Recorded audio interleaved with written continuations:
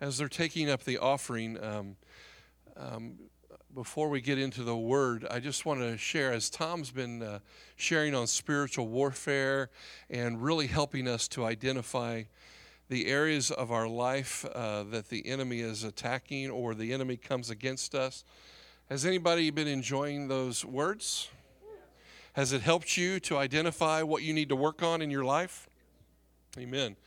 Well, I see a lot of freedom that God is bringing us, and today we're going to have Mike Brown share a word, a message from that, all that theme that has been going on. And we're doing this on purpose because as we're getting free and as God's setting us free, it really is important that we begin to identify the area that God is wanting to identify in our hearts and getting us free. And Mike has identified an area in his own life that God, through these messages, is helping him. And we really hope this helps you to apply the Word of God to your life so that you begin to do the same thing as you're mining truth, as you're getting free, as you're seeking God in the area of your life that He's wanting to deal with you. We all have hurts, habits, and hang-ups, don't we?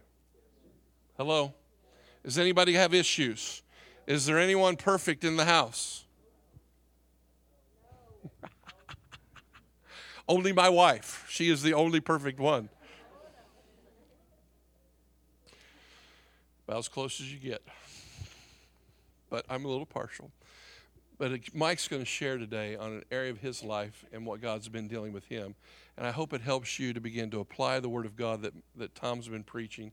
He's going to apply it to his life, and I pray it blesses you. As he comes up and prepares, we can go ahead and release Flip 180. If you have a 5th through 8th grader, you can release them to their class. And you guys ready for the Word of God? Amen. Father, bless Mike. Amen. Amen. Check, check. There we go. Man, that was awesome. You can clap again if you'd like. That will actually play into my message. Funny. We're going to, let me get this down here. We're going to take just a couple minutes here first, and we're going to be quiet before the Lord. I am reading a couple books at the moment. I love to read. How many are still reading? How many love to read? How many are just telling yourself that I love to read so you can hopefully start reading and be what we're supposed to be? Yes, it does start there. And my kids are really helping me with this because there is a love for reading that my children have. So my kids get up and they sit on my lap, at least Isaac and Addie, and they want to read. So anyway, in this book that I'm reading, and the evangelism team is reading, talks about the presence. So my prayer today is that as I preach, as I teach, that as we continue to be aware of the presence of the Lord, that we enjoy the presence, that we allow anointing to flow, that you just don't hear some information, but that it actually becomes from the Word, it becomes life-giving so we can all apply it. Now, by no means do I have it all figured out. Thank you for laughing, Eric. I don't have it all figured out. Now, where we also have to start to step into is a boldness to where we can say, each of us individually, I don't have it all figured out, but we are starting to walk in a little bit of something to where you can use wisdom of others and not have to learn the hard way. How many of you have said, I guess I just have to learn the hard way? Anybody said that? Do you realize that that is not a godly belief? That the Word says that there's wisdom in the multitude of counselors. There's wisdom in the multitude of counselors. So there's many of us in here that have made many mistakes. And that as we learn to get through those mistakes and we learn to grow and we figure out how to apply the Word to them, that we can start to walk in some more freedom, and you can learn from that. You don't have to learn the hard way. But it takes the presence of the Lord. So more than anything, that's what we need to feel and be aware of. So just take a couple minutes. You can. I'm just going to sit down here. Stick your hands out if you want. Feel like you need to lay on the floor, you can do whatever. But let's just enjoy the presence and be okay with a little quietness.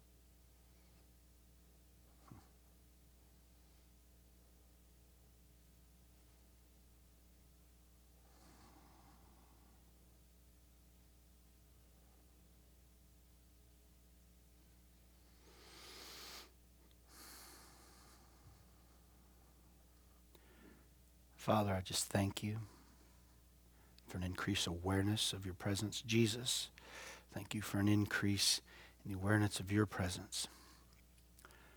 Jesus, you were the world's best teacher and best preacher.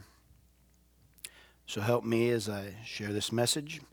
Holy Spirit, I ask you to touch all of us, that our ears would be open, our hearts would be fertile ground, and that these seeds would just take root into the ground of the fertile ground of our hearts, and that it would start to produce some life and it would start to produce fruit.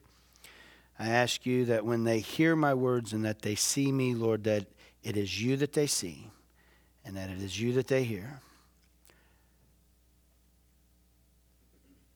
And that your power and anointing fall. And where conviction needs to fall and set in on all of our lives, let it come. Amen. Did you guys feel the longer that it was quiet, that there was some tenseness that entered the room?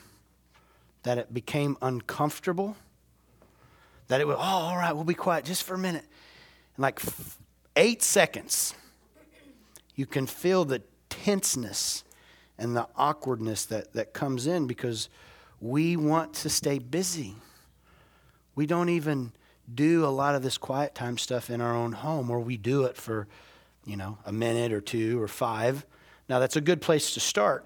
But as we continue to grow, we need to take more time. And sometimes, for myself, that means that I have to get up earlier. Or that means I have to quiet my day somewhere and I have to pull over and stop in a parking lot and hang out in the truck for a while to be with the Lord. We have to stop. In our worship declaration that we say before we start worship practice, there's a part that says, my time in the secret place determines the depth we go into public space. Is that right, Tom? I think that's what it says. Yes. So maybe you should write that down. If you're taking notes, write down, my time in the secret place determines the depth we go in the public space. So, here we go. Obviously, I can tell by talking to some of you, you've enjoyed Tom's messages, have you not? Been really good. Been some really great information too to get us going in the right direction. A lot of supernatural stuff, because we are a culture that longs for the supernatural, correct? I mean, look at your TV. We have Walking Dead. We have all the Harry Potter movies. We have, what else we got? The Twilight series. We have Supernatural. What else we got? Throw out a couple more. Come on, I know some of you watch them. Limitless, yep. So they're out there, but it's the other side. It's the dark side, as Tom has been talking about. But see, all things were created by him, for him. Correct? So it's Tom, I've definitely enjoyed this. Now, I'm going to try the best that I can to stick to my notes, along with partnering with the Holy Spirit and watching the time, so we can all get out, because there's a checkout point that most of us have, about 12:10, 12:15. It starts to hurry up. Now, I also could read some of your minds when you woke up or you heard that I was coming up here. You're like, oh man, Mike is long-winded. So Lynn, if you're watching this or listening to this, thank you. I am long-winded. It does come from you, but I'm going to use my equipping that Tom and Eric has given me. All right? And I do what? You just love my pants? Thank you. Hey, do you guys know, I've worn these before. Do you know what orange means? Huh? Go Vols? Well, yeah, Tennessee, if you're a Tennessee fan. What did you say? Go Hope? These are my Hope pants, huh? Go Ravens. Love. Go Ravens. Anyway, all right. Orange means that you are not afraid of intimacy. All right? It's boldness. It means I am not afraid. So see, I am not afraid to be intimate with the Lord, which is where we need to be. All right? And we're going to touch on some of that. All right, so here we go.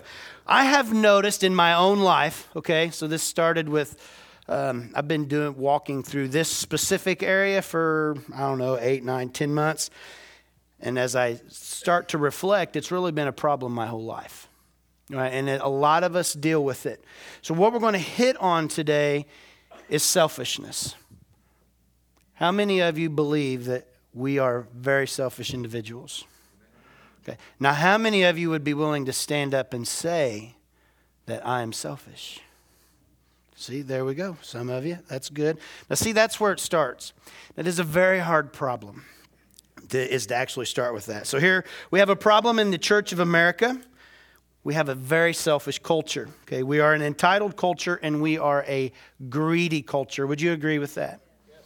All right. How many times a day do you say, I want, I need, or what about me? And if you don't speak it, a lot of times we think it. Now, how I'm going to go about sharing this is as I go through my notes, we're going to do a little backtracking with Tom. I'm going to give you some scripture. You don't have to turn in your Bible to all of them. You can write them down because they'll be up here. But I want to encourage you that over this next week that you really start to study these scriptures. You will have homework at the end. We'll show you a visual aid. And then I'm going to share a couple, 3 examples in my own life.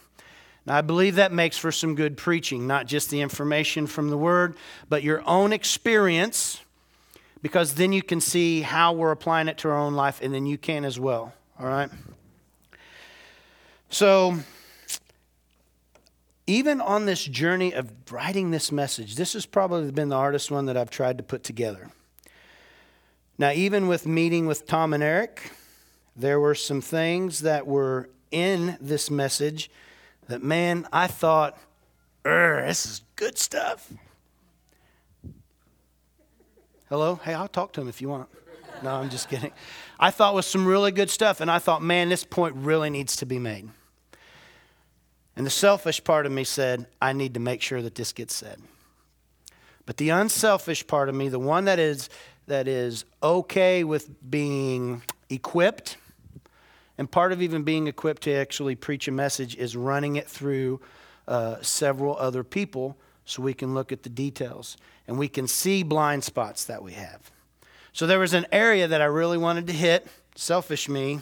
Thank you, Tom and Eric, for helping me realize it doesn't really need to be hit that way. So I'm going to go a little bit of a different direction with that part. Now let me explain. Tom talked about demons, and he talked about angels, and he talked about Satan. Now, he also talked about a dream that he had. Did anybody remember the dream that he had? Okay. What was the dream? Not the last one that he shared 2 weeks ago. What was the dream? Nope. Yes, what was it, Karen? He was at a mall and he came upon these kids that were fighting, and they were young and there was no parents around, and so he was very upset because there was no parents, and he gathered the children up. He asked where their parents were and separated them and went to this back room, and there was a mother back there, and he'd taken one of the children and she was smoking a cigarette, and she got up from the table and was smoking the cigarette and then offered it to the child. Wow. She listens. She does. She listens, Tom. And as he went to go on, as he ended the dream, he really talked about how the Lord was showing him that the children that he's seen in the mall had no fathers or mothers. And now how we, as a church and as the body of Christ, we really need to start fathering and mothering people. Now, if you've been at this church at any given amount of time, at least a year, the reality is there's been enough stuff taught. You've had enough classes. You've been around enough people that there should be a maturity level within you to be able to start fathering and mothering somebody else. Would you agree? If you chose to father and mother. All right? Now, it's time consuming and it's hard. But see, our culture states that it's got to be about me. I need, I want, I desire, I don't have time because I have to work extra hours. I got to pay for my more expensive car payment. I've got to pay for my nicer house. I have to have nicer clothes. I, me. Or if you're a parent, some of us say, my kids need the nicer clothes. My kids need the brand new shoes. My kids need these things. And even in that, as parenting, it becomes selfish because we don't want our kid to be the one that gets made fun of because he don't have or she don't have the best of the best. Okay? So we're selfish. We have a American Christian culture that is becoming very selfish, that is becoming very entitled. Now, we can also talk a little bit about this. They did a study, and I don't remember how many thousands because I didn't write it down. I just read it and then I remembered it. But over people who made $20,000 or less give 85% more than those who make over $20,000. Now, I don't know how they figured that out. I didn't go deep enough into study. But just let that sink in. People who make $20,000 or less, people who have less to give more than those who make over $20,000.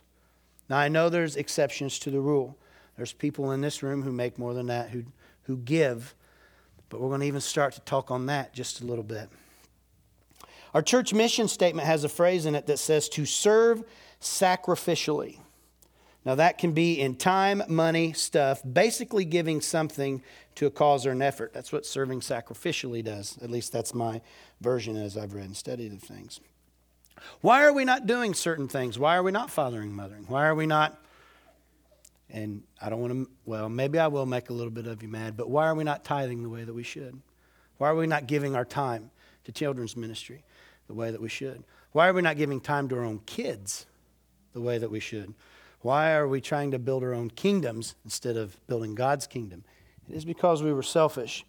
Now, my prayer even in this, as I've prayed all week, is that you guys, when you share a message like this, it can come across, what's the word, Ashley? Because we've talked about this a few times. Arrogant. Thank you. And my prayer is not that it comes across arrogant and that it comes across as a know-it-all, but that we really have to get ourselves to a point, if we want our families to be where they need to be, if we want our church to be where it needs to be, if we want our community to get to where it's supposed to be, and we want to see our nation get back to where it's supposed to be, we really have to get over being selfish. Would you agree? Okay. So, fear tells us there isn't enough, which causes us to get or turn selfish, greedy, or become entitled. Everybody ever felt like that? Well, there just ain't enough. I need to get my share. What about this Thanksgiving while we were eating? How many of you said, "Hey, are you going to eat that last piece of pie? Because it's really, really good." Or, "Can I take that home?" Anybody said that? Apple pie, whatever, turkey. Or how many of you had the thought throughout the week, I'm going to eat a little less this week because I can't wait to stuff my face on Thursday? Anybody say that? Now, but how many of us at those times thought of the people who had nothing to eat? How many of us thought of the women whose husbands have died and they have nobody? And they have no family to go to. What about the men who have no husbands, who have no family to go to? Yeah, that's what I meant. I was making sure you were listening. These are the things we have to get past, because the Word says we got to take into captivity every thought that comes in, correct? So we have to start thinking outside of ourselves. Right, let me give you a few signs of selfishness, okay? They can come through as false compassion. Selfishness comes across as lack of responsibility, not wanting responsibility, but wanting the benefits that comes with having responsibility. Lust for material things, sexual lust and sin, self-promotion, attention getting. This is a big one. Controlling others. Okay, now this is where I'm changing a little bit of my notes, and I'm going to take some of Tom's wonderful words that I'm sure at a later time he's going to be preaching on. So you're going to get a little snippet of this. But this is a spiritual and a natural battle. Agreed? Thomas spent a lot of time teaching us on the spiritual aspect of the battle that we fight. Correct? So one of the things that we fight in the spirit is selfishness. But it's a twofold battle. It is natural and it is spiritual.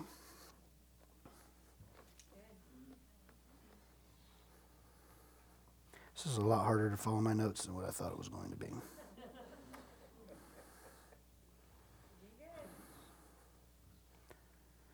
So if it is both spiritual and natural, what does that look like? Picture a road, and there's 2 ditches on each side of the road. On one side is the spiritual aspect of our fight, of our daily warfare, where we say, the devil made me do it. Okay? Or the enemy's coming against me. Or demon possession, demon oppression. Okay? Now what we've done is we've had our car almost all the way over in that ditch driving down the road. Now what we're doing is we got to slide that car back over to where we're riding in the middle of the lane. To where we're not over in the side that is nothing. It has nothing to do with spiritual. It's all me. We've went over to this side to where now we're getting all the information and the teachings that we need on demons and angels in the spiritual side. But now we got to get it back over here in the middle. There is a spiritual and a natural battle to this. Now, I've been freed from many things. I've been freed from selfishness, as you're going to get ready to hear about. But we all live and we think, we have this thought of when the word says, who the Son has set free is free indeed. Do you agree the word says that? Yes. That's in there. And we believe that? Yes. Okay. So I am free because he freed me, correct? Yes. Okay. So what about when I come out of jail and I get freed and I come out? Did the jailer, did the judge, did whatever, did they set me free? Yeah, they did. They let me out. Okay. They let me out. I'm free. They set me free. I am free. However, I have a responsibility not to do the things that I did so I don't go back to jail. Agreed. So it works the same way in the spirit. When you get freed from demon oppression, demon possession, whatever it is that you get freed from, all that bondage, you still have a responsibility when you come out of that to stay there. Okay? We have to work at it. God will always do his part. We just have to do our part. Agreed? We're going to get to some scripture on that. So we have to retrain our minds to think and realize I still play a part. Now, I looked for this scripture and I couldn't find it, but it's in Hebrews somewhere. And Paul is addressing the Hebrews and he tells them, do not go back into captivity like your ancestors did, like the children of Israel did. He was not doing this and talking in a natural sense. He was talking in a spiritual sense. He was telling them, as I have freed you, don't go back and do the things you did so you get bound back up again. The word also says, as Tom taught on, that when a demon leaves or you're freed from something, he goes and gets 7 of his buddies and he comes back. Now, how many of you have been freed from something or battled something and thought 3 months later, why am I dealing with this again? This is so much harder to get over. You guys said that?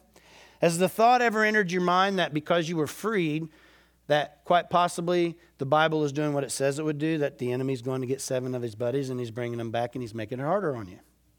But there's also probably a part that you've even played as well. So Tom also said in this that demons, I found this interesting. Demons talk in first person. Did I write that down correct, Tom? And I wrote down this, I that, I want. Okay? So that's the spiritual side of the aspect of selfishness. So what does the word say about selfishness or greed? So what I did was I went back to the Old Testament and I started with covetousness. Let's go to Exodus 20, verse 17, please. You must not covet your neighbor's house. You must not covet your neighbor's wife, male or female servant, ox or donkey, or anything else that belongs to your neighbor. Now, what does it mean to lust? What does it mean to covet? Here's what covet means: to lust for or to long for with great desire, desiring wrongfully. This was really good. Desiring wrongfully without the regard for the rights of others. All right. Now, I find it interesting, you can leave it up here, that as he talks about covenantous, he's talking about natural things. Don't covet your neighbor's house. Then he starts talking about, because that's his stuff that he has. Now we're getting into some sexual sin. You must not covet your neighbor's wife. So he's addressing another issue. And then, or his male or female servants, ox or donkey. That could be and have stuff to do with what he works with. So covetousness, when he's writing this, he's actually hitting 3 areas of his life that we really shouldn't go into and try to covet for other people. You want something without the regard of the person who has it. So this might be the commandment that is most frequently broken. Would you agree with that? Now, I find it interesting, too, that as you read through that and you read all the commandments, this is the one at the bottom. And what the Lord showed me was this was at the bottom because it's quite possibly the root of all the other 9 that go up above it. See, this is a heart issue. Selfishness, covetousness is a heart issue. To look at me, most of you would probably think Mike isn't selfish. We'll get to this story that I had with my wife and my daughter about this. Well, Mike's not selfish. Well, you can't really see too much of it on the outside. It's a heart issue, and then it starts to come and be noticeable in the things and the stuff that I do. So, by coveting your neighbor's wife, you're lusting after her and committing adultery in your own hearts. Matthew 5:28 talks about that. We also covet what other people have, like their house or their car, ox or donkey, their employees or housemaids or their servants, or anything that a neighbor has. Now, here is what I want you to write down as well, if you'll take notes, not to make you, but I think this is good. When we think of our neighbor and we read this, you think of the person right next door. That's what I would think. All right, in my neighborhood, the person that lives next to me, I shouldn't covet. Well, what if you live in a neighborhood where you have the best of the best and everybody else's stuff is not as nice as yours? Then you could think, well, that don't apply to me. Well, here's what it means by neighbor. Here's what the word is actually saying. Our neighbor doesn't mean the person living next door. It means anyone that has more than we do. When we covet, we are telling God that we are not satisfied with what we have. Now, if we truly believe that everything we had comes from God, when we're acting selfish, we're telling him that I am not content with what you've allowed me to have. You see, selfishness leads to uncontentment, which is a really big problem. I'm going to read some more stuff. Are you guys still tracking with me? Are we still awake? Yes, sir. I can see that most of you are. Okay, so today we use selfish. We don't use the word covet. Here's what the word says about selfishness. Selfishness is the attitude of being concerned with one's own interest above the interest of others. The Bible says to do nothing from selfishness or empty conceit, but with humility and the mind, regard for one another as more important than yourself. Do not merely look out for your own personal interest, but also for the interest of others. That's in Philippians 2-5. You can throw that up there for a minute if you want to. I'm going to read some verses through here as they throw them up here. Can you get, did you just do Philippians 2:2-5? Awesome. Let's read it again.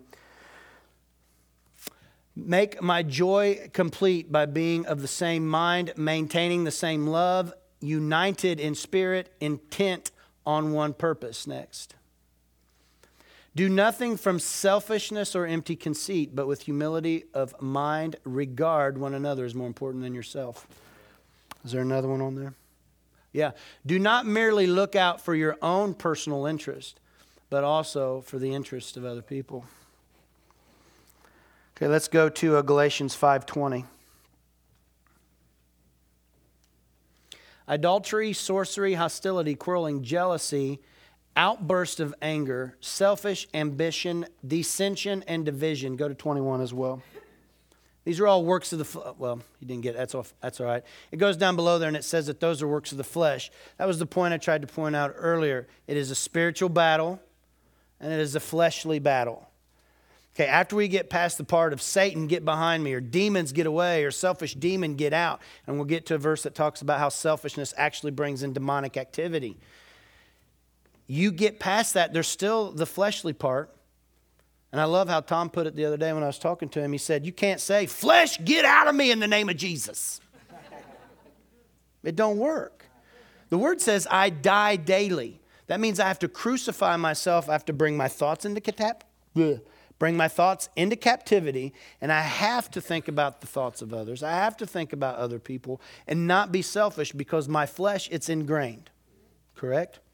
It's ingrained in me. All right? It will not leave. The spiritual part will, the spiritual battle, but you always have the natural battle. And there are days when I do better than some I don't do so good. But again, it's works of the flesh. It's in the Word. Let's go to James 3:16. For wherever there is jealousy and selfish ambition, there you will find disorder and evil of every kind. So we don't think about that, do we? We think about selfish and our kids, and they pout and they throw fits, or our teenage daughter wants to go do something with her boyfriend or whatever it is. And we're like, no, you can't. You're being selfish. You should spend time with your family. You ever had that conversation? I was just using you as an example. Sorry, Rebecca. But anyway, you're going to have these discussions. You've had that, I can tell by the way you're laughing. You know, you should, the wrong child. Okay. Probably Joel then. I don't know if it was or not. Was it you, Joel? Just kidding. Anyway. Oh, it was your wife. All right.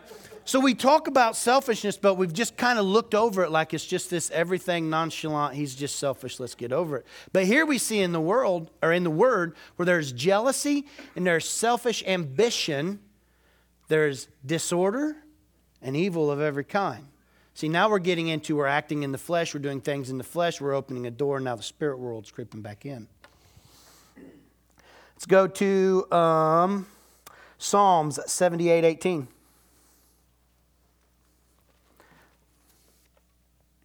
They stubbornly tested God in their hearts, demanding the foods that they crave. Now here he's talking about the children of Israel.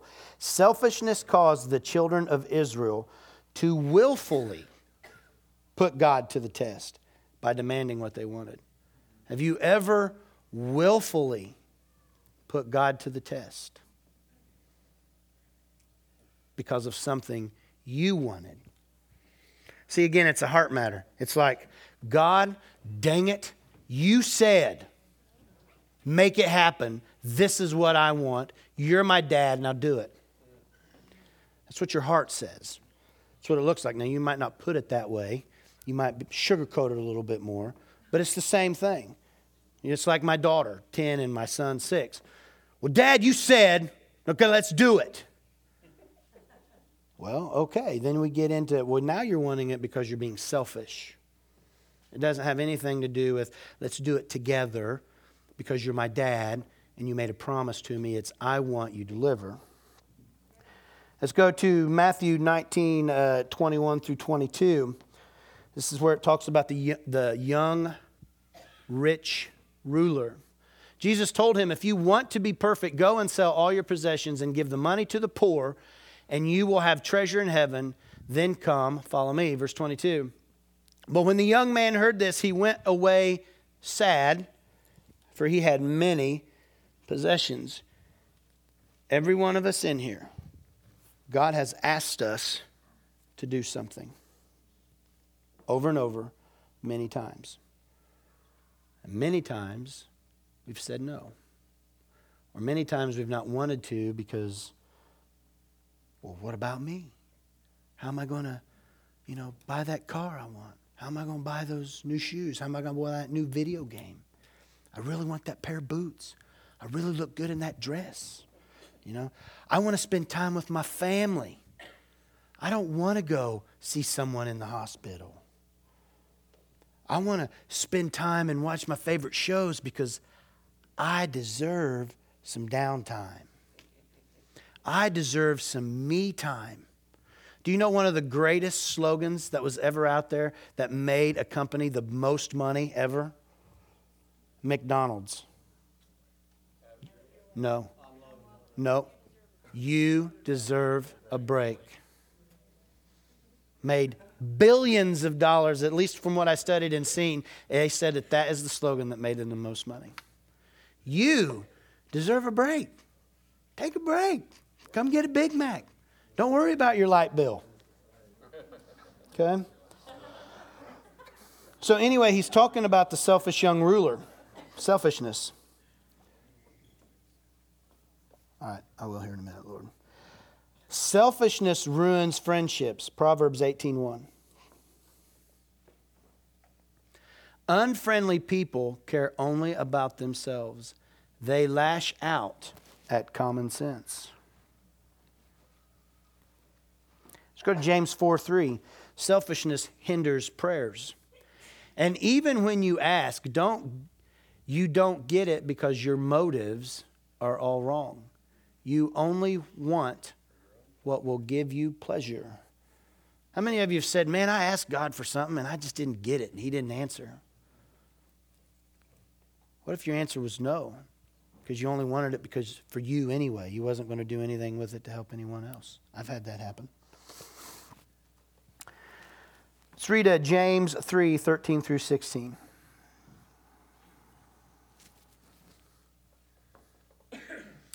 If you are wise and understand God's ways, prove it by living an honorable life, doing good works with the humility that comes from wisdom. Next verse. But if you are bitterly jealous and there is selfish ambition in your heart, don't cover up the truth with boasting and lying. Next. But if you are bitterly jealous, okay, next one. Did we skip one? No. What is, okay. That's okay. You're not fired, Jesse. But if you are bitterly jealous and there's selfish ambition. Okay, what's the next one? Verse 16.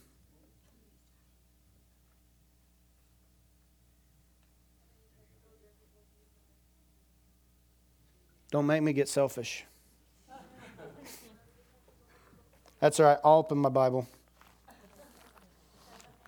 so I can read it.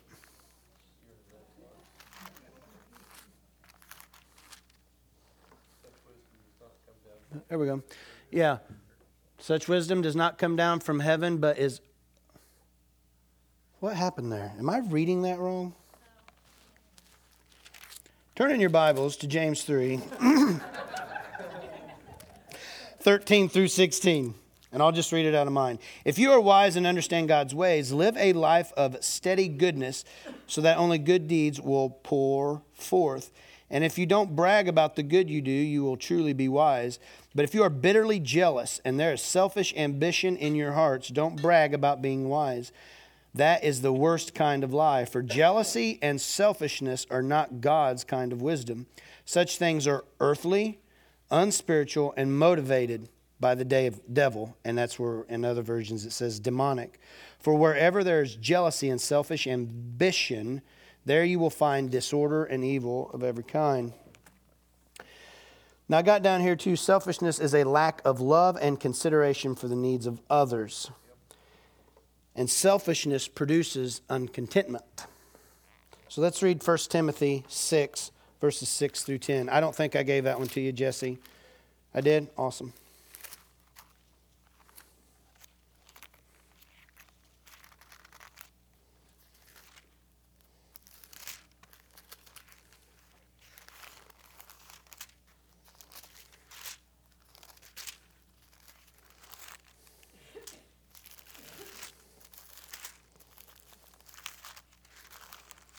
Come on.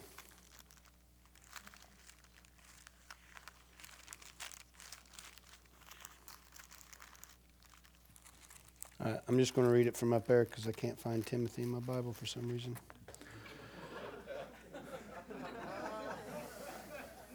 Go ahead. The preacher can't find 1 Timothy in his Bible. All right, go back to verse 6, please. It's before 2 yes. Yet true godliness with contentment in itself is great wealth. After all, we brought nothing with us when we came into the world, and we can't take anything with us when we leave it. So if we have enough food or clothing, let us be content. But people who long to be rich fall into temptation and are trapped by many foolish and harmful desires that plunge them into ruin and destruction. For the love of money is the root of all kinds of evil. And some people, craving money, have wandered from the true faith and pierced themselves with many sorrows. Did you get all those scriptures down? Do you want me to read them? I mean, not read them, but tell you the addresses one more time? I think I'll do that anyway. Philippians 2, verses 2 through 5. Galatians 5, verse 20. James 3, verse 16. Psalms 78, 18. Matthew 19, 21 and 22. Proverbs 18 and 1. James 4 and 3. And James 3, 13 through 16. And then again, one of Tom's that he shared, 1 Timothy 6, verses 6 through 10. Okay. How has this affected me? What is my story? What is the testimony behind this? Several months ago, I began to realize in some discussions with my wife, discussions with other people, discussions with the Lord, as I would sit in my quiet time, I realized how selfish I had become. Now, in one of these arguments with my wife, she tells me, Mike, your problem is that you have always gotten everything that you wanted. That's not exactly what she said, and she'll tell you that. That is what I heard. Remember, pink and blue? Okay, she said something different, but what I heard that still sits and rings in my mind is the fact that she said, Mike, you've always gotten everything you've always wanted. And she's right. Now, even though the way that I grew up, when I seen that I wanted something and I realized that my parents didn't have the money, I made a way to make it happen. Shoes, clothes. I didn't want to be made fun of. I wanted to be the cool kid. I wanted to fit in. Did it with girls. I wanted what I wanted, when I wanted, and when I said. And I could make all that happen. There's people in here who can make things happen. And I never address this issue because we don't see that as being selfish to a degree. What we see and what this word that has been used several times is, man, Mike is just ambitious. Sarah is just ambitious. Jeff is just ambitious. Yes, he's hardworking. He's a go-getter. He wants to provide for his family. He wants to do this. That's why it's a heart issue. It doesn't look selfish on the outside, but the root that's on the inside is selfish because I wanted what I wanted when I wanted to make me feel good about me. Does that make sense? So we have this conversation and we're talking. And then, I don't know, a few days later, we're sitting at the kitchen table and we're eating, trying to do our family thing. And I'm talking again about this issue of being selfish. And my daughter hears this, my 3-year-old girl, and she laughs. Ha ha ha. Yeah, Daddy's greedy. She don't know that word. So Ashley, quick to, back up her husband and protect him to our 3-year-old daughter who looks like she's being a bully at this point, goes, oh no, your daddy, he gives to people and he loves and he gives time and, we give to the church and we do this. And she laughs again. No, Daddy's greedy, and laughs. And I have to sit there and take this in. I have a choice because I have reached a crossroad with the 3-year-old girl that God is talking to talk to my heart, to tell me that Mike Brown is greedy, that Mike Brown is selfish. So then you have to sit back and look and think, and then God starts to unravel all this stuff of why you did certain things really had nothing to do with wanting to give and do to others, but really had everything to do with building your own kingdom. because you wanted people to see you. Even though your prayer is, God, let them see you. And all they were seeing was me. And whether anybody else seen that or not, my 3-year-old girl seen that Daddy's greedy. So here's what we have in America. Joel, can I use you and your girlfriend? Come up here. I need your girlfriend too. So, okay. I want you to go back to the back, please. Do you feel comfortable with Eric? Eric, I want you to go to the back too, please. Just kind of get right there in the middle with her. I'm kind of doing this one on the fly. I'm not...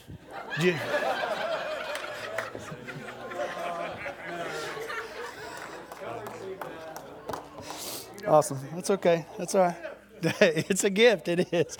That was funny. That was good. So, you remember what I said, that selfishness builds uncontentment? Here's the problem in America. Here's the problem with me, with us, and our church. Some psychology people will call it the vanilla cone syndrome.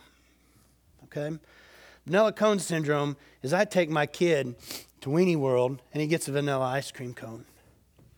Oh, I love this, Daddy. This is great. Thank you. Till he passes the other kid who's got sprinkles.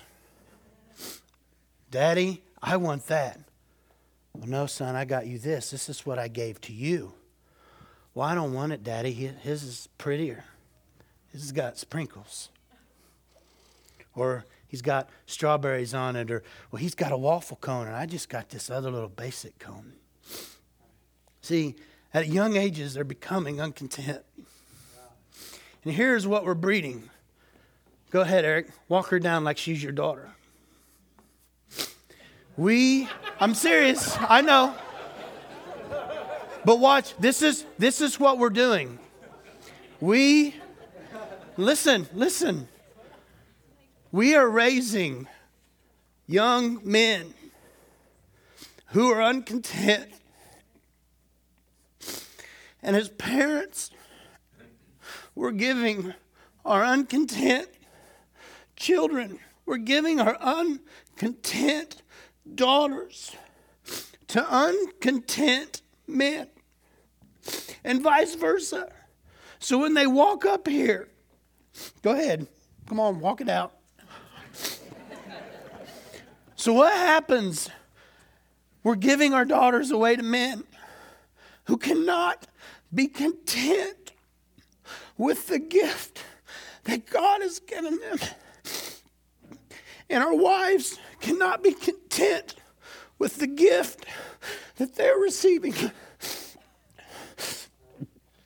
And we have created a culture that is falling apart, that is a mess. And we're too lazy and we're too selfish to do anything about it, because we want what we want, when we want it, when we feel like we need it. And our marriages are falling apart. Our children are falling apart and are going to hell. And our city is falling apart and it's becoming a mess. And whose fault is it? It is our fault. It is my fault. Because I don't want to give a greedy daughter to a greedy kid, another greedy man. And I will not give my greedy son to a greedy daughter. You can go sit down. I love you. Thanks. Because our men, after 3 babies, or in this church 5, after 5, I didn't know this is exactly where it was going, but we're going to go with it. Because our men, after women who have 5 babies, and stuff is not where it used to be. And it's all stretched out and it's all different.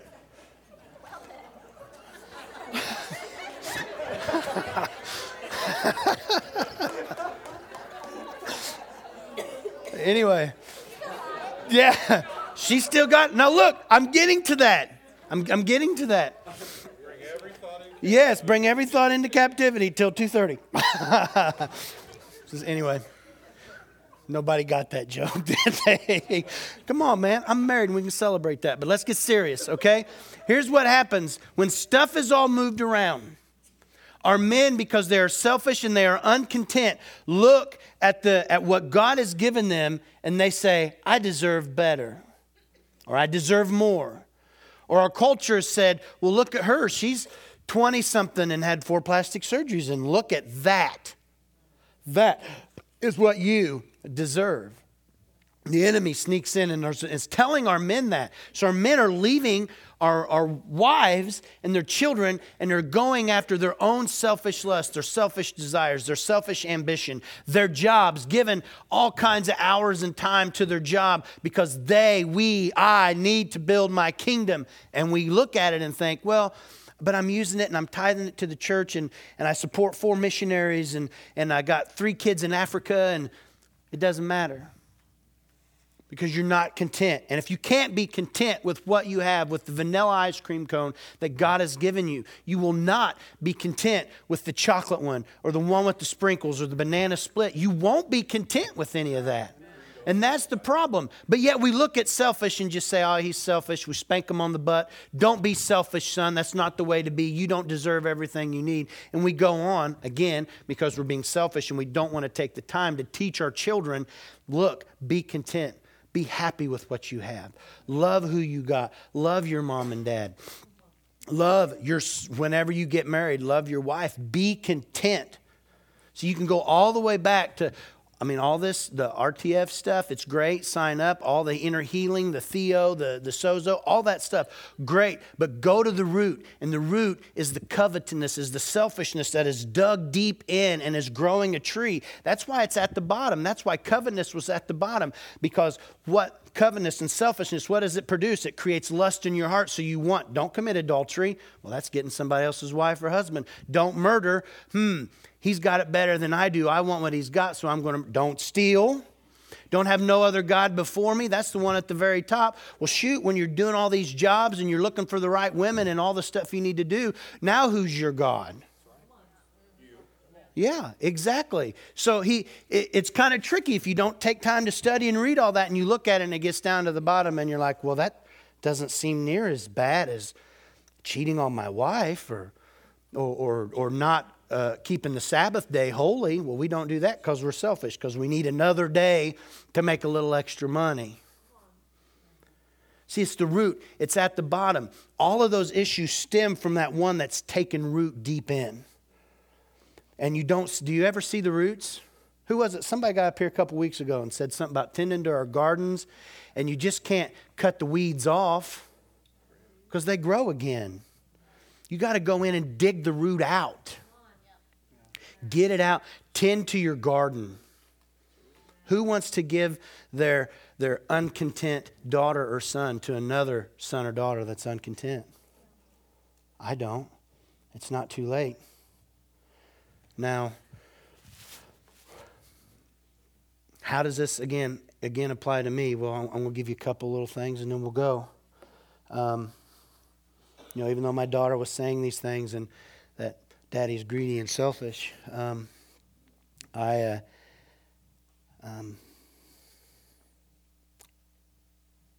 is it okay to be like really vulnerable and like get really real and tell you thoughts that I've had, even about you and the church? Okay.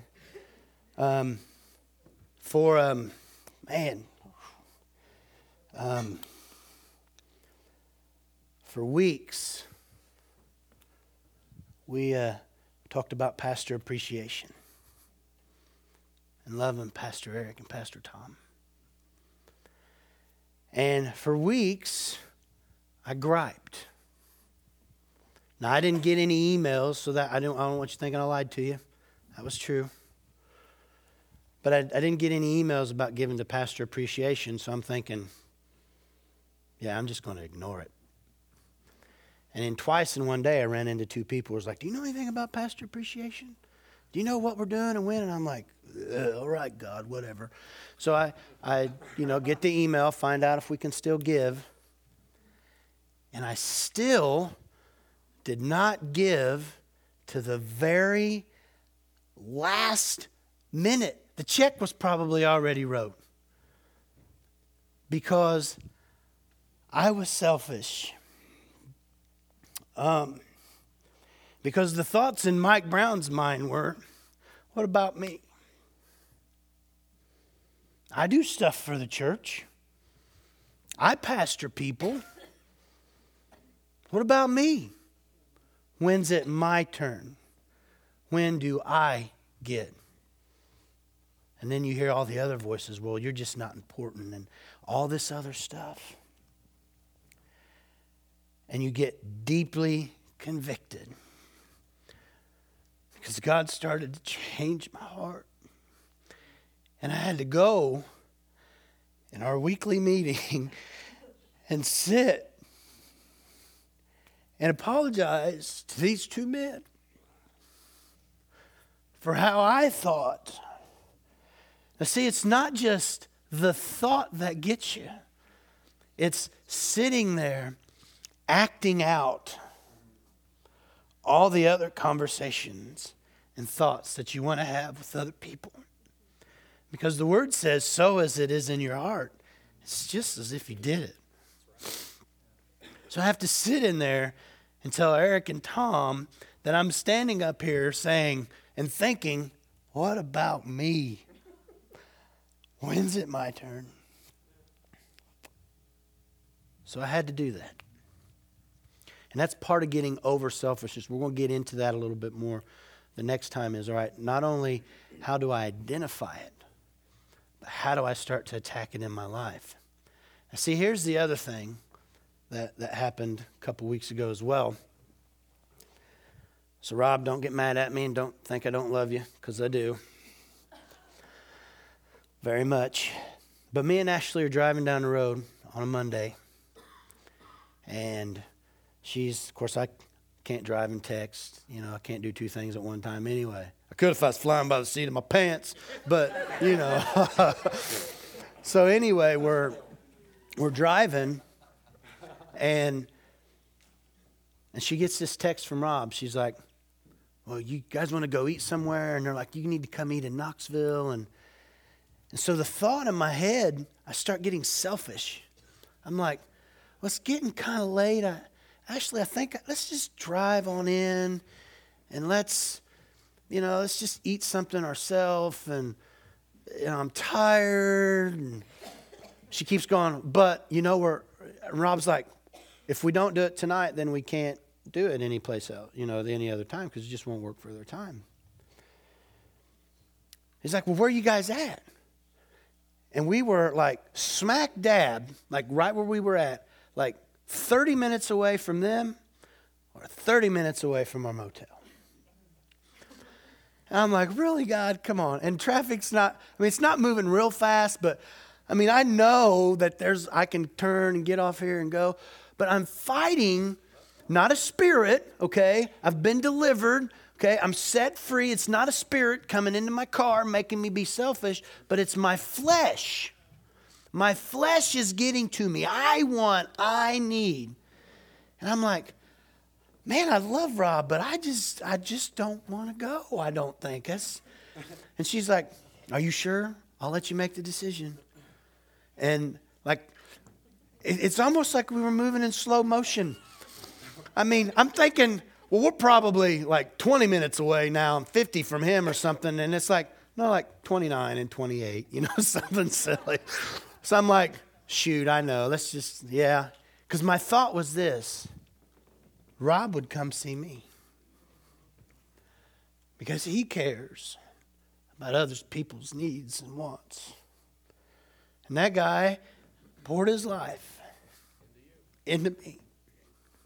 How dare I be selfish with my time especially when I have nothing else I really need to do. Nothing. Nothing. And I'm still being selfish. And so we turn the car around and we go and we have a great time with them, great laughs, enjoy a great meal. And it was good because that's what friends do. That's a relationship. It is two-way. I love spending time with him. And I know he loves spending time with me. I cannot be selfish. And we live in a time, you guys see it. Everything is bad. And it's going to get worse. You cannot afford to be selfish. You cannot afford to be selfish. Say that. I cannot afford to be selfish. I cannot afford to be selfish. I cannot afford to be selfish. Okay. We're going to close in prayer unless you have anything else to say.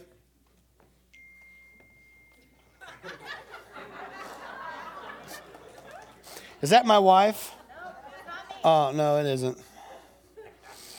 I should have turned my phone off. That was selfish. But anyway, here's your homework.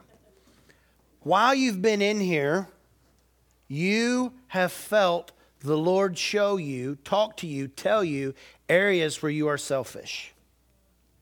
Your homework is to write it down. Continue to let the Lord highlight it to you. And then come back next week. Talk to Eric. Talk to me. Call me. Send me an email. How is this working out right now in your life? I'm sitting here and God highlights that I'm selfish with my kids or my clothes or my money or my time or whatever it is. God's highlight. Shoes? Did you say shoes? Oh, time. Yeah, a lot of it's time. And we all... Okay, the ungodly belief, the lie that we believe is that we don't have enough time or we don't have enough money or nobody cares. All right, those three ungodly beliefs, because everyone in here cares. Even though you have something. I know we all say times, man, we're broke.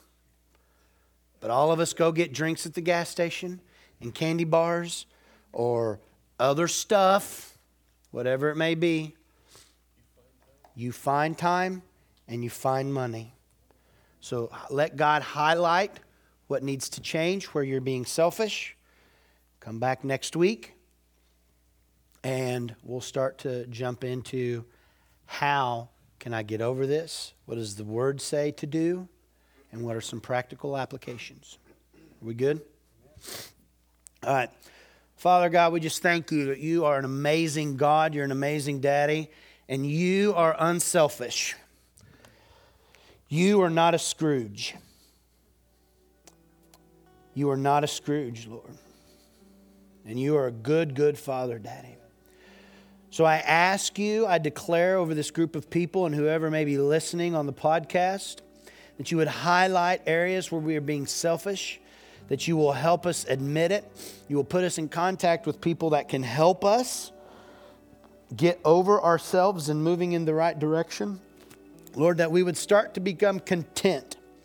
Lord, that we would realize and know the spiritual part of the battle and then the fleshly, natural part of the battle that we need to fight. And Lord, continue to let us live a life of sacrifice. That we would serve sacrificially. That we would give unconditionally as you have given to us. And that we would represent you well, not just today and tomorrow, but through this week and the holiday season. Lord, but from here on out into for the rest of our life. Lord, I even ask today that those who go out to eat, Lord, I ask you to highlight the waitress. Lord, the one that is serving. probably because she's a single mom or whatever the case may be.